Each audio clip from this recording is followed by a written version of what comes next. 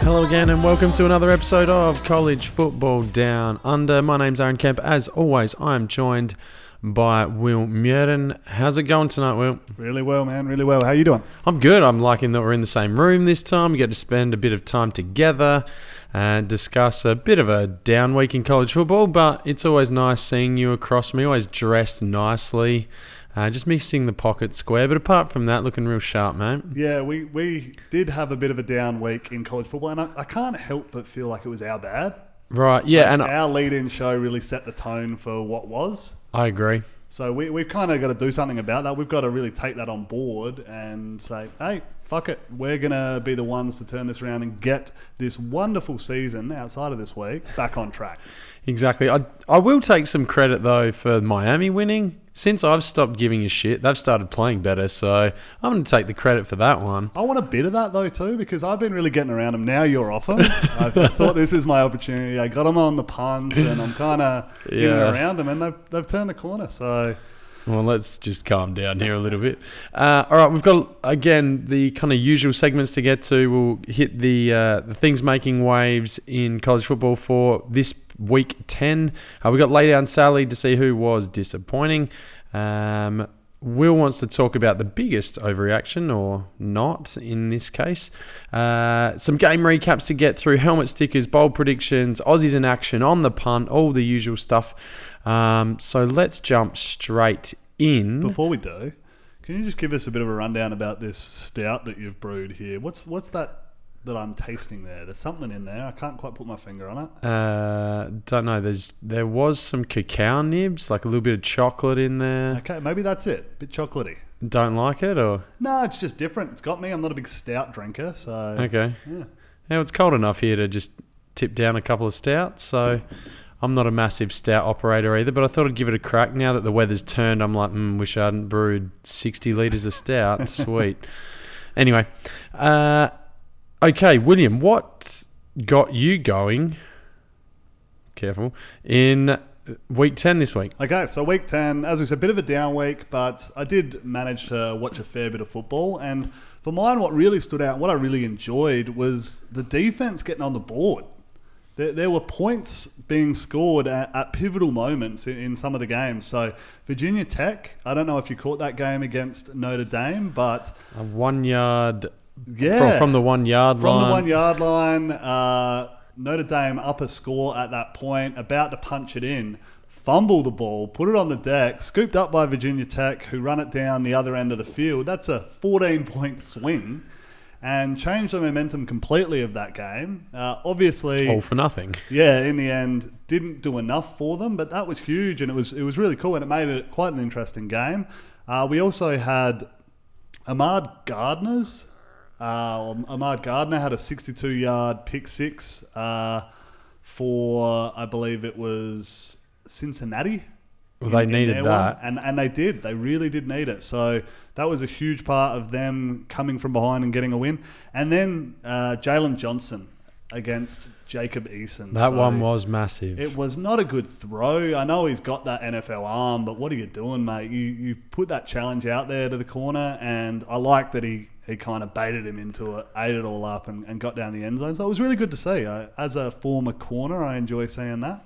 A former corner, there you go. Well, I ain't playing much these days now, am I? I think for me, SMU and Memphis going off. I caught a bit of that game. Obviously, a massive shootout, but they had game day, and strange things have happened where game day kind of goes backwards and nothing really exciting happens, or that game kind of fizzles, ends up in a blowout.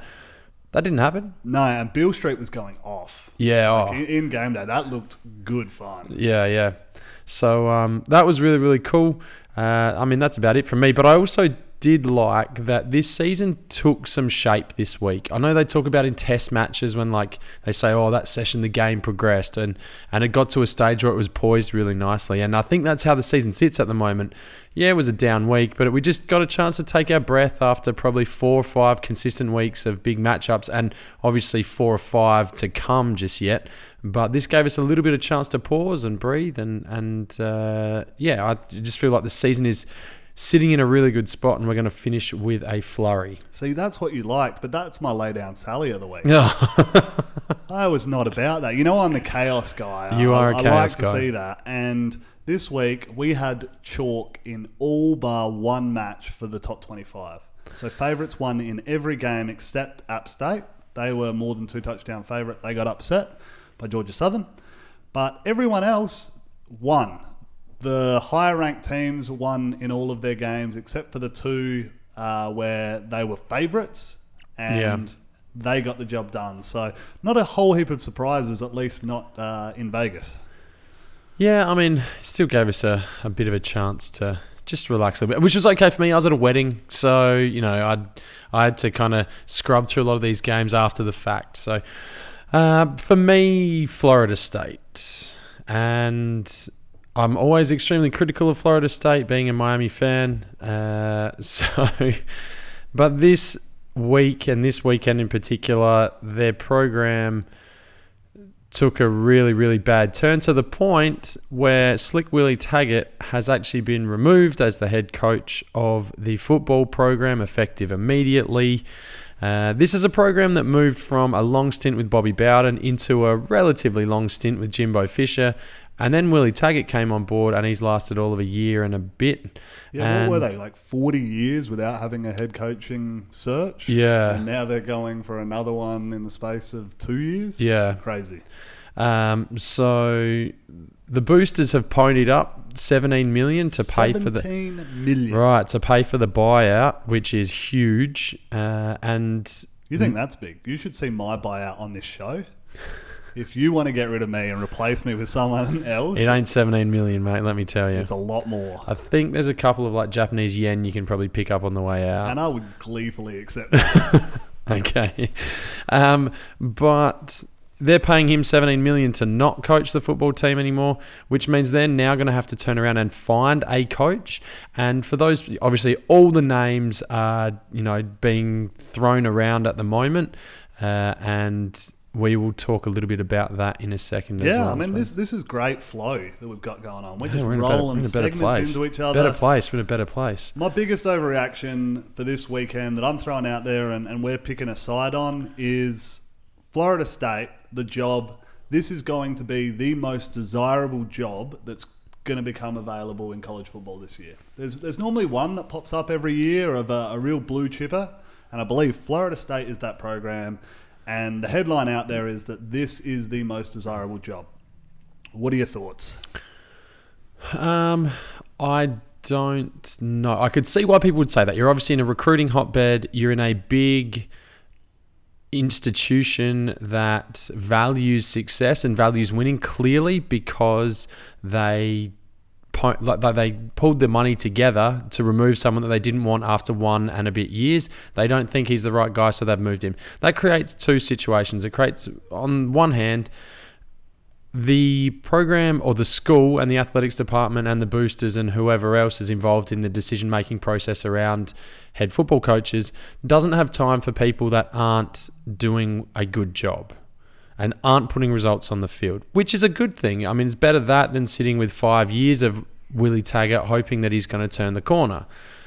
But on the other hand, it doesn't create a lot of trust because he didn't get the full opportunity to instill his culture, recruit his classes, get the players in that he wanted, and then get a chance to execute. We are in a world now where instant gratification is not just limited to the teenagers of football and, you know, the nation. It is now a situation whereby coaches are expected to win. They're expected to win and turn their programs around within 12 months. And if they're not doing a good job. So that would be the thing that I think would give coaches pause, is how much trust and how much leeway are they going to be afforded to actually turn that program around. I don't think it's going to be the most desirable because I think USC is going to come open. And to me, I think over on the West Coast, there's an opportunity for USC to get large again and really control that West Coast, bring relevance back to the Pac-12 and make a stand nationally, turn the image around for that school and certainly the Pac-12. And USC doing good things is good for college football. So I think that one coming open. They're a different institution as well. Private school, don't have necessarily the money that the big state schools are going to have, although they're not short of $1. So it'll be interesting, but I think USC is far more attractive than the Florida State one. Okay, that's interesting. And I kind of see the other side of that whole debate around not having enough time, because I think it's unlikely that whoever they get in, they push the ripcord on short again. Like, they're not going to go another 18 months. I think they're now backing themselves in to say, whoever we pick next time, we've got to go the full cycle. We've got to give them the full 5 years, and we need to hope that they turn the corner sometime. Otherwise, it's just a complete debacle. And that's where you start seeing ADs go, like the whole thing, which could still be on the table here. Let's not rule any of that out. But this is normally the first step, right? They're saving their job. Things aren't going well, so they have to make a change, and that's what they do. And now they're going to be tied to this one. So you're going to have a lot more security, I would have thought, because they've been through this. And now the bar's a lot lower. The bar has been lowered by Willie Taggart, that you can kind of continue on, and you've got probably the 18 months of grace to say, well, this is the shit that I inherited, and it's going to take me a little bit of while to clean up. And then you can start the show there. So I kind of see both sides of that one. I agree with you wholeheartedly. I think USC is probably going to come open, and for me, that's the more prestigious job. I think the fact that UCLA are still not great offers a real opportunity in another hotbed of recruits to get that talent in and to turn things around and to really, really be a dominant program. I mean, yes, the ACC is down, but you've still got to compete with Clemson, where USC... you don't have a Clemson that you're dealing with at the moment. Like, Utah are a very good football team, Oregon are a good football team, but they're not Clemson, and they're up at the moment, and other teams will be up and down, but you don't have that to worry about. And that would kind of factor into things, I guess, a little bit. So for mine, yeah, I'm with you. Those two seem to be the blue chippers that are going to come around. I know before we were on the show, we said maybe Notre Dame, and that's another one. A lot of prestige around that school and a lot of history there, so that's one to keep an eye on. But yeah, I guess I'd be leaning more USC, but obviously they're going to have a top caliber list of candidates to be able to pick from. Yeah, I don't know, like, this top list and top caliber kind of... A few years ago, I remember when Justin Fuente, who was the other one that was kicking around then? Bronco Mendenhall. There was another one that moved. I know I'm staying very ACC there, but there was a few big names. Oh, Scott Frost, I suppose, as well. They kind of all moved at the same time. Matt Campbell was the big name last year, and he stayed put. And now it's like, well, and you were talking about earlier about Florida State being a team that they'll have a longer leash and there's less pressure. But actually, if anything, it creates a bit more pressure because they've blown it once. They can't blow it again. And who do you get in? And, you know, there's every name under the sun has been thrown around, whether it's Bob Stoops or Mark Stoops or Mike Stoops or one of the Stoops has been mentioned. You've got Leach at Washington State's name was thrown in. Urban Meyer, of course, but I don't know that he's going to want to dive into a division with Clemson, which is what you said. On top of that, he'd be worth, $8 million a year probably. And he's going to be mentioned in every open position that falls, and it could be like bloody Florida Atlantic comes open because Lane moves on, and then, that's what we want. That's what everyone wants. They want a national championship caliber coach. Yeah. It's unlikely to see that, but who knows? So it'll be... And I think it's funny now because the interesting part of this is that part of the reason that Jimbo left, Jimbo Fisher, was that Florida State wouldn't come up with the money that he wanted to run his program how he wanted to. So now, ironically enough, they're paying $17 million for a guy to not coach. And I feel like if Jimbo Fisher was there, he'd be like, you could have just given that money to the football program, we would have been sweet. But...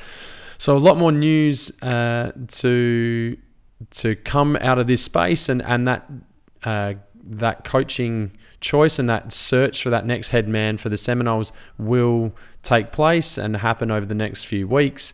But there's a long time to go here. It could be to the end of the season, particularly if they pull a guy who's currently coaching. They can't complete those negotiations officially until the season's over. So there's still a long way to go, and we'll keep you updated on all things Florida State, because as much as I dislike them, when they're better, the ACC is better. When the ACC is better, college football is better. So Yeah, and we better dust off our resumes. It's pretty, one line, name and address. Yeah, so we don't have a lot to it, but we put a photo up there. I think that would... Same as Willie Taggart, I suppose. So. Precisely.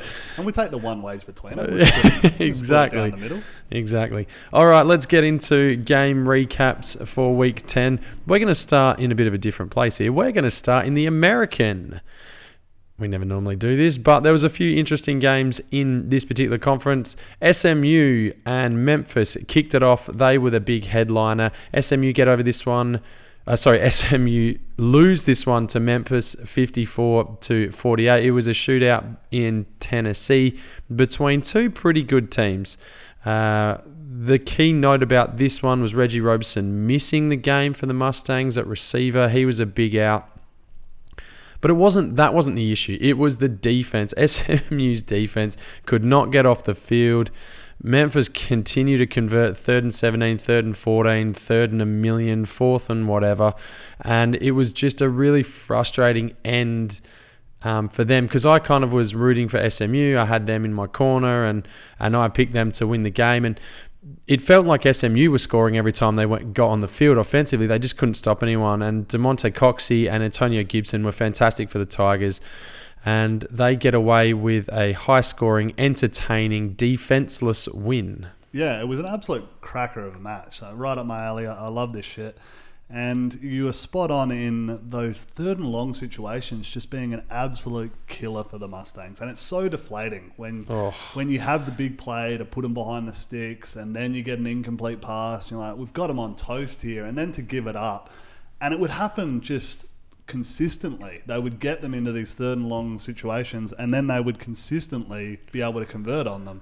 And then, even from those spots, they were finding ways to go 3rd and 20, and then they would turn it into a 60-yard score on the back of that, off of a poor tackling or a bad read. So it was one of those ones where you're just like, give me more, keep it going. Yeah.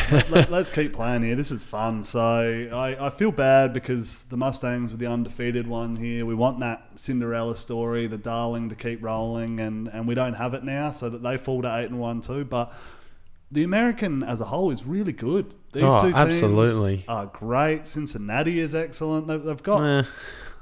They're pretty good. We'll get to them in a sec. But they've got a whole heap of talent, and I feel like as a conference, especially up the top, they've taken a step forward this year, and they've really elevated their game. So I've been quite impressed. Okay, so a really good win for the Tigers. Mike Norvell does a really, really good job for them, and he appears to be one of those young coaches. I say young, good up-and-coming coaches that will get a Guernsey next year somewhere. Destined for bigger things. Other games in the American, Navy continue their winning ways and actually lead in the West. They beat UConn 56-10.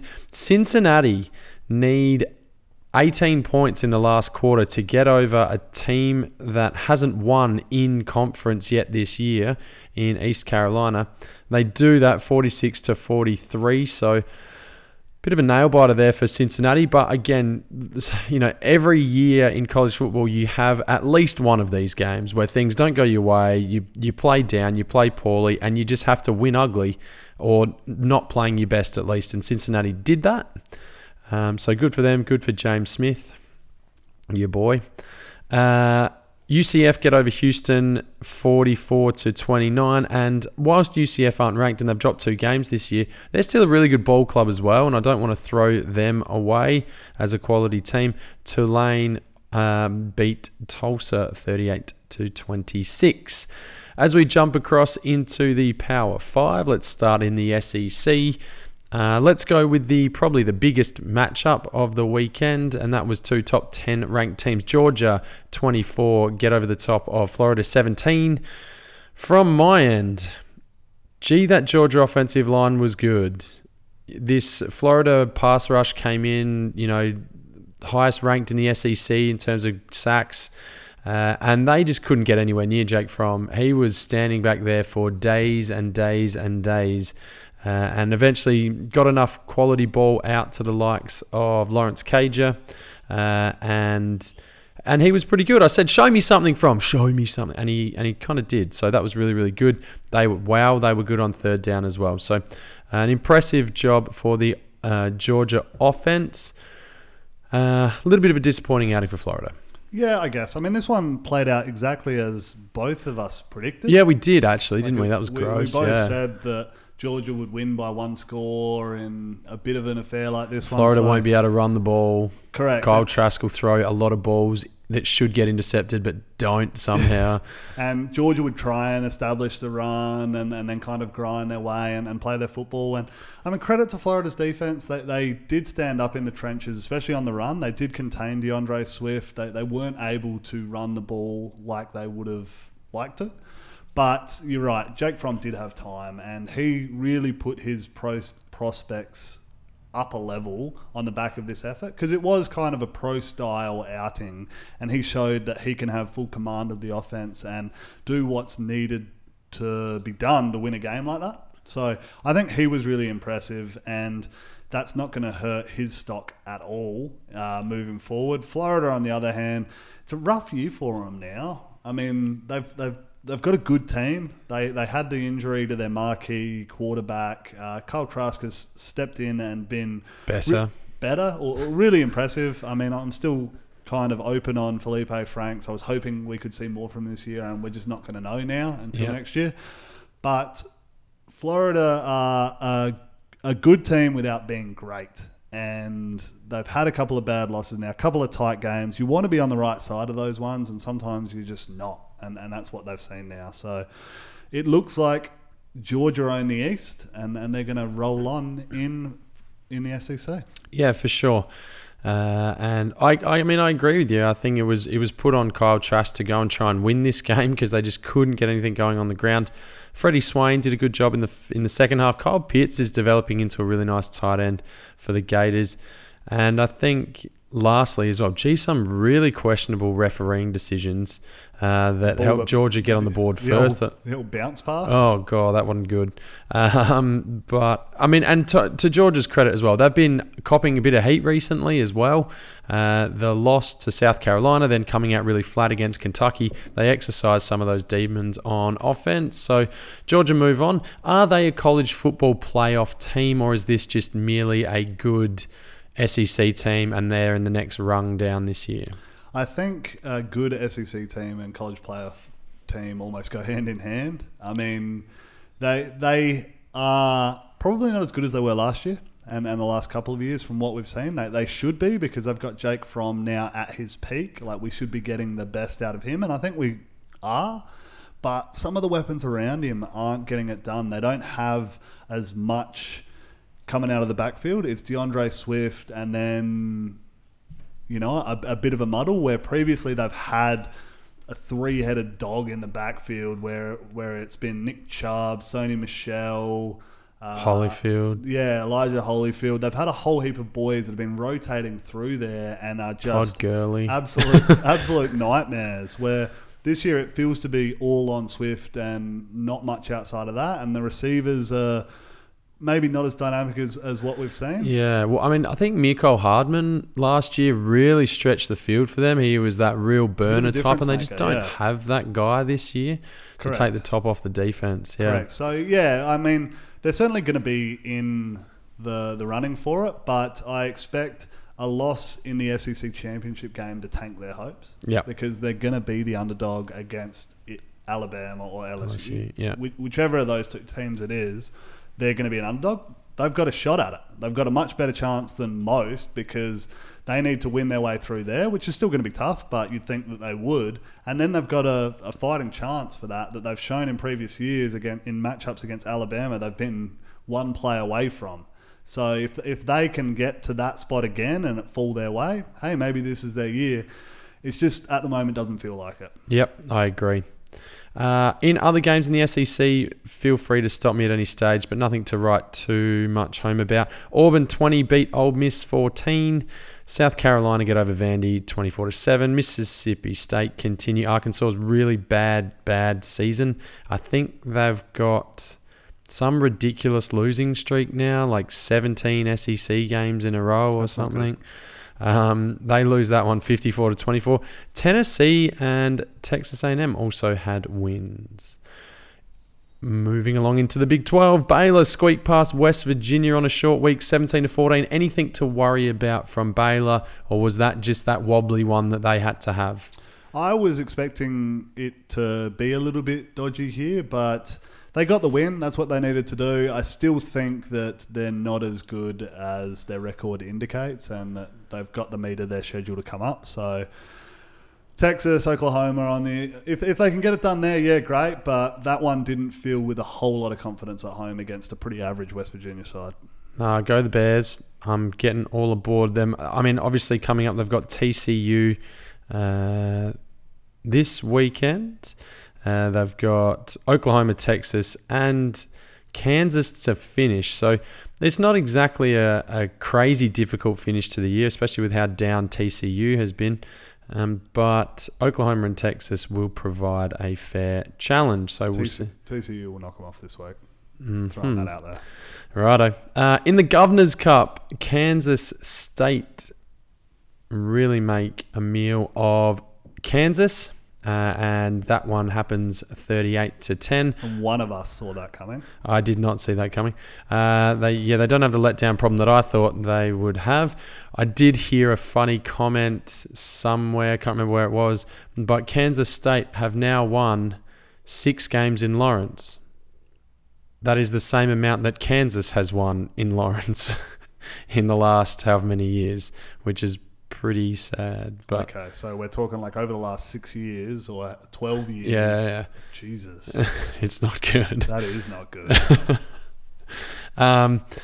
Oklahoma State overcome the loss of Tylan Wallace, which I know you messaged me about, and you're like, oh, God, we're dust here. Just tears. No, it was just tears. Like, I feel bad for the kid. Yeah, so, I mean, take us through it. What happened? So, non-contact injury at practice during the week. I think it was Wednesday practice. So, like a walkthrough or something? No, it might have been like just running routes. Yeah. Going up, coming down, one of those awkward landing ones. And those non-contact ones are always a little bit dicey. Like, you hear about them and it's never good. So then in for scans on Thursday, and you knew that wasn't going to be good. Back inconclusive, like, this isn't good. And then Friday, sure enough, came back, had torn the ACL, so he'll be set for 12 months on the sideline.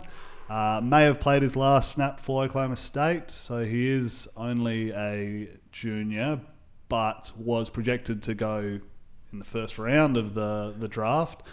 This may dent his stock as well, so that's kind of what hurts on a human level. We could be looking at potentially millions of dollars out the window for him. He'll have an opportunity to win it back, but it's not what you want to be doing, you know?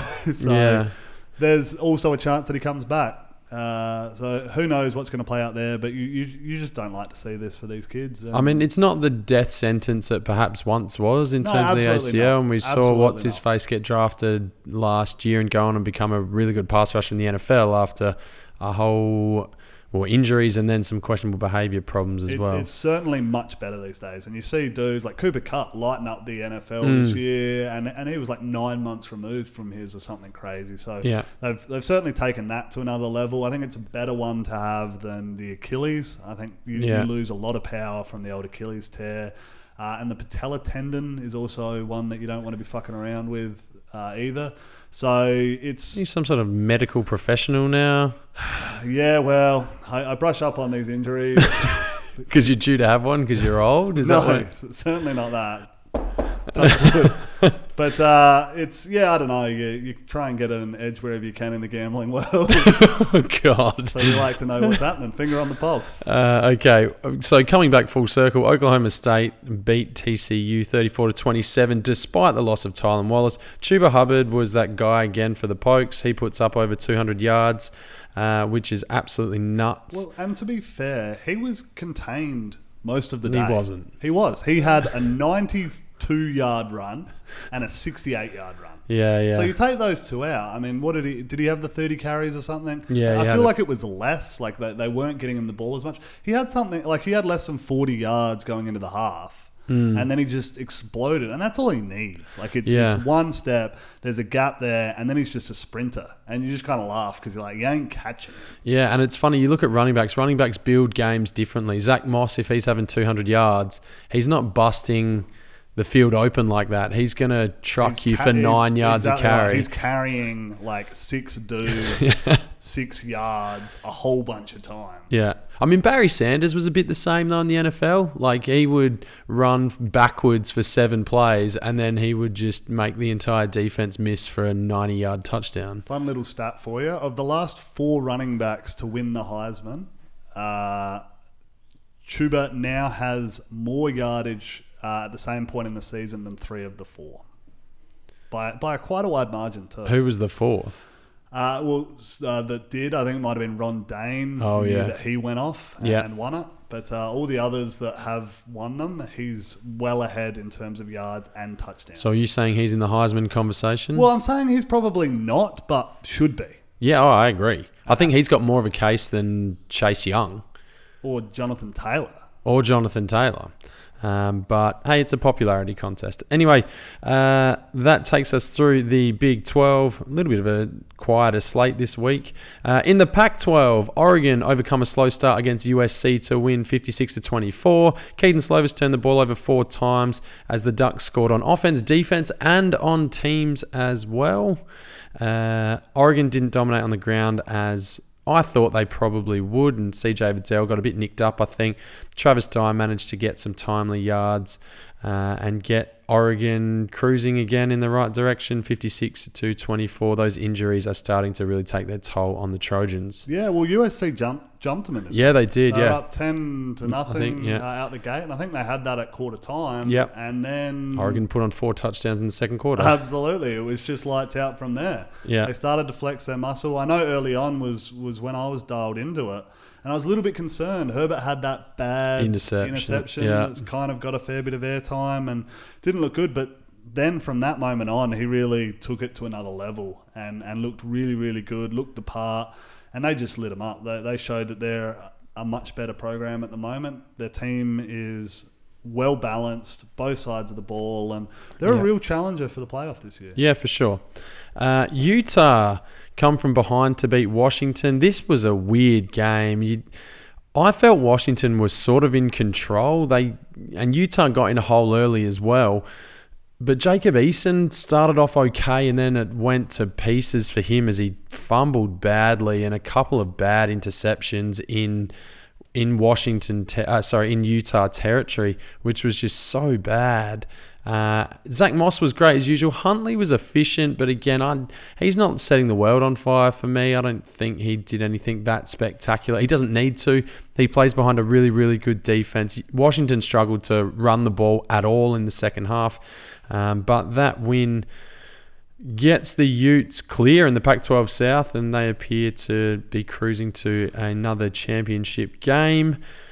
Another fun little fact, Chris Peterson's first loss after a bye ever. He was 18-0 coming into that game. What am I doing betting against that? Yeah, I don't know. Silly. Nailed it. Yeah. Take that to the bank.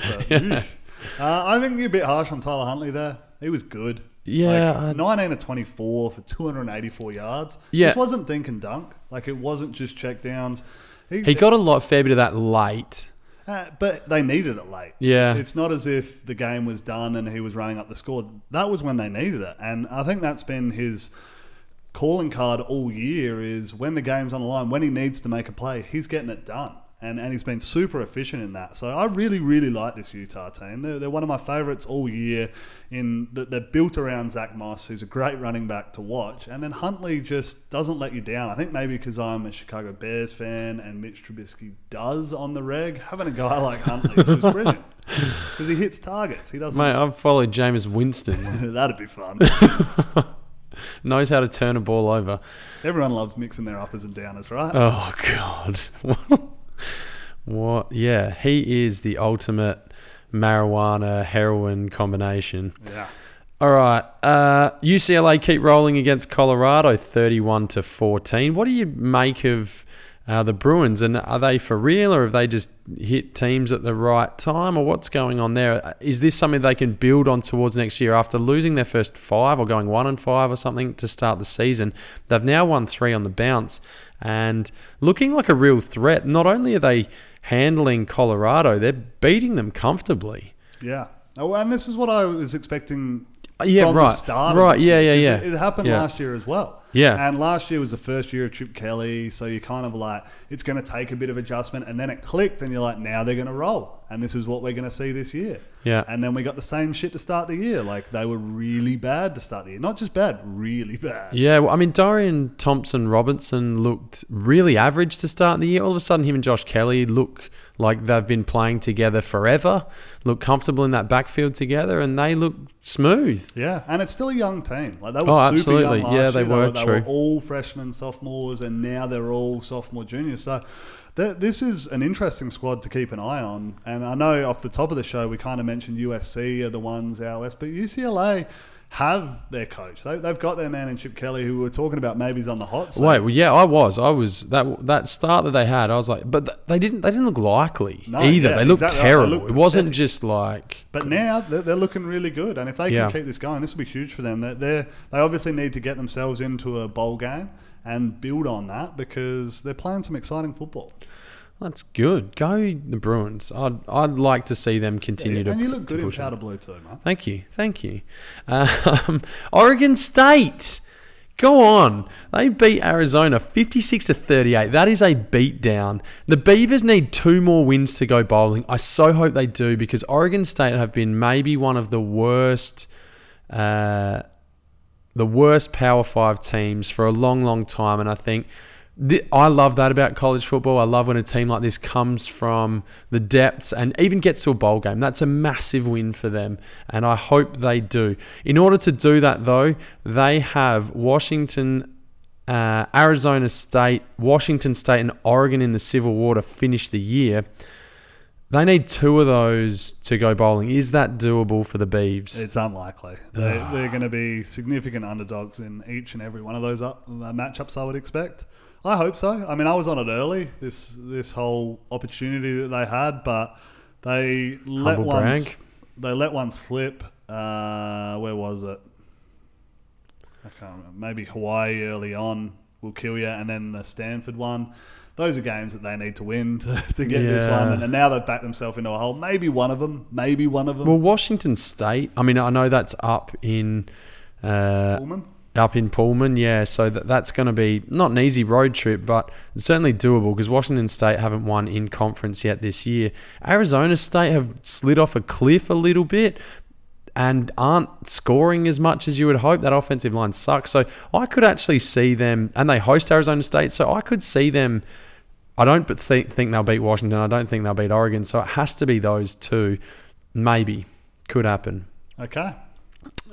Big Ten time. Michigan beat Maryland 38-7. Purdue wins over Nebraska 31-27, which is not good, because now Nebraska needs 2 wins against Maryland, Wisconsin, and Iowa to go bowling. That is not a good year 2 for Scott Frost. I expected them to be competitive this year. They are going to struggle to get into a bowl game at all. Speaking of uncompetitive, last year's Big Ten West champion, Northwestern scored just 3 points against Indiana, and they went down 34-3. They haven't won in conference yet in the Big Ten, so disappointing for them. Rutgers go down this time to Illinois 38-10. Anything to talk about in Big Ten land? Northwestern must be a tough gig, because it's a big journalist school, right? Yeah. So when you're shit, there are so many good writers who would just be crucifying you, whether it be professional blogs, Facebook posts, whatever it is. Articulated immaculately. Exactly right. The quality of sledging that you are copping is through the roof. So it's not a great spot for the old Wildcats at the minute. That offense is an abortion. I think their highest score in the Big Ten this year is 15 points. Ouch. In the ACC, Notre Dame, which we mentioned a little bit earlier, take the lead with 30 seconds to go to get over the top of Virginia Tech 21-20. Wake Forest destroy NC State 44-10. BC completely crushed Syracuse 58-27. Anything from those three that you need to address? No, not at all, mate. Not at all. Continuing the ACC, Pitt beat Georgia Tech 20-10. I'm sure you don't want to talk about that one. Virginia get past UNC 38-31, and Miami beat FSU 27-10. I'll stay really quick on this one, but Cam Akers was contained. The Canes had 9 sacks on defense, and Bubba Bolden, the Miami safety, did an ankle while celebrating an interception. That's, story of your season. That's how well we're going. Although, hey, we're still in the hunt for the Coastal, which is gross, but so's everyone. We could go to the Orange Bowl. Who would have thought? All right, that takes us through the game recaps. Any other games that I have missed? You did mention that Appalachian State lost to Georgia Southern. They did, so there's another undefeated who is no more. And I think they've beaten them in back-to-back seasons as well. Yeah, they're a tough out, Georgia Southern. That triple option. Exactly right. That unconventional offense will get you. And it did. All right, let's get into helmet sticker time. Take us through the top performers this weekend. Okay, helmet stickers. So some impressive efforts this week. The first one I'm going to mention is Holton Ahlers at ECU. He was really big for them. So they were huge underdogs in this matchup, and he's not one that you mention a lot in here. I remember ECU used to have those really prolific offenses, not so much this year. So he went for 535 yards through the air. Not good for a Cincinnati defense that's supposed to be quite scary. Wasn't for him. So he gets himself a sticker even though they lost. We had Jordan Love at Utah State, who has had a lot of raps on him this year. Probably, he went for the 400 yards, but he did turn the ball over 3 times in their loss. So I don't know how I'm feeling about his sticker. If I am, it's kind of like look after the ball a bit better sticker, if that's a thing we can be handing out. Bryce Perkins at Virginia was good. He was 30 of 39 for 378 yards and 3 touchdowns. Is a really I think he had 2 on the ground as well. What a beast. AJ Dillon, my boy, Boston College. I am spewing I didn't put money on them because I look at them like they're my team. They've been making me money this year, and then I went on them against Clemson, and that I think kind of turned me off a little bit. But that's not fair. They're better against the poorer teams. He had 35 carries, feed him the ball, 242 yards and 3 touchdowns. That's awesome. Kylan Hill at Mississippi State had 21 carries for 234 yards and 3 touchdowns. My boy Chuba Hubbard, who we mentioned, 20 carries. We got to stop mentioning him, dude. We know he's a weapon. He needs to stop going over 200 yards. It's insane. Isaiah Spiller's one we haven't mentioned at Texas A&M. So we haven't mentioned anyone at Texas A&M except for Kellen Mond. Yeah, and he had 20 carries for 217 yards and 3 touchdowns as well. So that's huge. Catching the balls out of East Carolina was CJ Johnson. He had 12 catches for 283 yards and a touchdown. So that's absolutely insane. Diami Brown at North Carolina in their big one had the 6 catches for 202 yards and 3 touchdowns. So that is absolutely ridiculous. I don't know how you do that. Average of 33.7. That's a lot of yards. That's a lot of chunk players. It is, isn't it? Not too much from me. Again, massive homer pick by me, and I do apologise in advance. I'm going to say Greg Rousseau at Miami, who had 4 sacks against Florida State, is a pretty decent day out, I think. Yeah, probably fair. All right, let's continue moving this beast along. Aussies in Action, your favourite segment. Will take us through it. Absolutely, Australia's favourite segment. So we had some really, really good efforts this week, and we're continuing to do really well. Max Duffy up the top again. Well, just continues to lead the way for the Aussie boys. But a few others this week really impressed. So we had some great Aussie matchups, like head-to-head matchups. We had FAU and Western Kentucky. So Matt Hayball at FAU, they got the win 35-24. He had 5 punts at an average of 50 yards per with an 8-yard run to secure a first down in that too. Good. Awesome. Only to be outdone through the air, our player of the week, John Haggerty at Western Kentucky. even though they went down, he had the 5 punts and an average of 51.4. That's huge. That is a big, big day. Bombing it. Then we also had Rutgers and Illinois going head-to-head in their Big Ten matchup. So Adam Korsak at Rutgers had 6 punts for 46.7. He's been great again this year. And Blake Hayes, the Illinois punter, had 5 at an average of 45.4. Really, really good.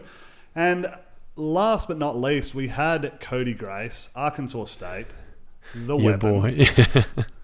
They had a huge win, 48-41, and he had a big part to do in that. So he had 5 punts at an average of 47.8, which is elite. But on top of that, he also had himself an 18-yard run. And I haven't seen it, but I've got a picture in my head of how it plays out, and it doesn't end well for any motherfucker trying to stop him. I agree. I just assume it's a giant human being storming down the field, trucking dudes. Actually, I've kind of got a picture of Nelson from The Simpsons just holding Bart out in front of him. I got a little bit of I believe that belongs to Mr. Gilmore running down. Okay. Good stuff by the Aussie boys, and they continue to do all the right things in the punting game. All right, bold prediction time, and you might notice that this sounds fractionally different because we had some production issues. You would think that Will, after doing this for nigh on 2 years, would have himself organised, but apparently that is not the case, and we are having to finish this from a distance. We are. Yeah. This is new for us. This is new for us. It's a bit of a mess at the moment, and I blame Will 100% solely. It is all his fault. That's fair, and I feel like we were having a strong episode too. We were, so you've fucked it. But that's okay. We'll push on. It is bold prediction time, so let's get to it. We'll start with you, Will. I got my bold prediction correct. That is fucking bullshit. Surely not. Yeah, absolutely. So I said, you're going to lose sometime. And I was saying 2 out of 3 of the unbeatens, being SMU, Baylor, and App State, would lose. And 2 of the 3 did. You were not confident on that either.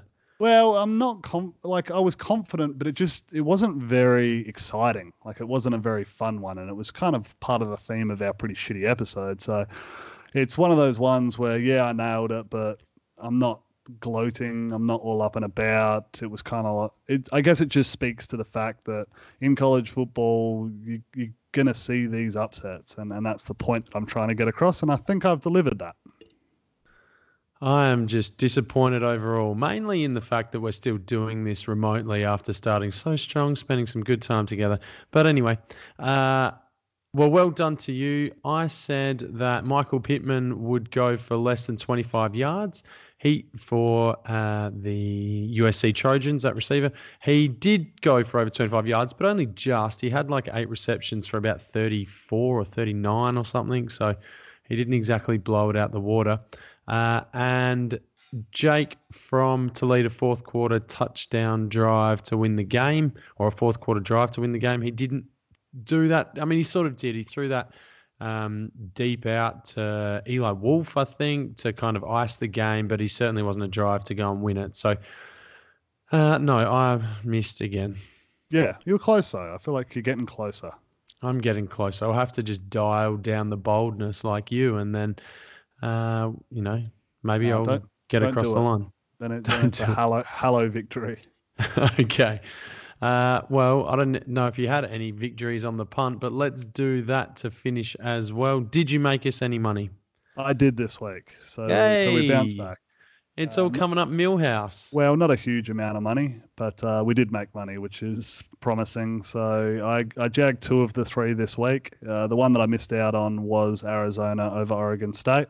That was a shit call. It was a shit call, but if memory serves me correctly, you were against all 3 of them. So that puts you at 1 of 3 and me at 2 of 3. So we made money, which is good. But I'm disappointed because Arizona are not good and they're not someone you should rely on for your betting. So I think I was just kind of relying on Oregon State to revert to their pumpkin-ish self. But they're not that. They're better than that. And I'm happy for the Beavers, but it's cost me a little bit. So I did have, on the other side of that, Kansas, who I expected to kind of go the way of Cinderella or however that story goes and be shithouse. And they were. Kansas State proved that they are the better football team and have been for quite some time. So they won comfortably and covered the 5 points. And then I had Utah, and that one had me nervous. So are you saying that Utah and Kansas State are the ugly stepsisters? Is that how that was kind of working out? No, it was the pumpkin reference again. So reverting back. So they were turned into sweet carriage, and now they're a pumpkin. I get it. Thanks for explaining that to me. Cool. Dude, we can't do this apart. This is just deteriorating rapidly. I think this is funny. I think people will enjoy it. I don't. As we talk about nursery rhymes and bloody fairy tales to finish the show. Big part of my life now. Well, I thought you just read Grug and watched Dora the Explorer. Yeah. Isn't that a nursery rhyme? Grug the nursery rhyme. All right. Well, that does bring us to the end of this Week 10 recap. We look forward to a bigger slate of games next weekend, which will be fantastic. Highlighted by the game of the year so far. Which is Campbell Fighting Camels. Who are they playing this week? It is not the Fighting Camels, my friend. It is the Alabama-LSU matchup. Much anticipated. Okay. Well, yes, we will watch that with great intent, no doubt. But in terms of things you can do for us, and we do thank the listeners a lot, but please make sure that you do hit us up on Twitter and on Instagram at CFB Down Under. We're getting a lot more action in those two particular social media spaces, which is fantastic. Keep the conversations coming. Keep the comments coming. Keep the abuse coming. I mean, abuse for Will.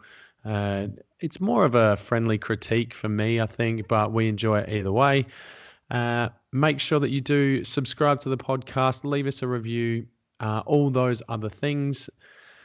And that brings us to the end of Week 10. And I would say goodbye for us together, but I can't do that tonight, Will, because just for the last time you've cocked up. So thanks for that. Yeah, I'm really professional with all of this. Obviously. All right. On behalf of that guy over there, back up in the Adelaide Hills, on behalf of myself down here on the plains, my name's Aaron, that is Will, and we will see you next time.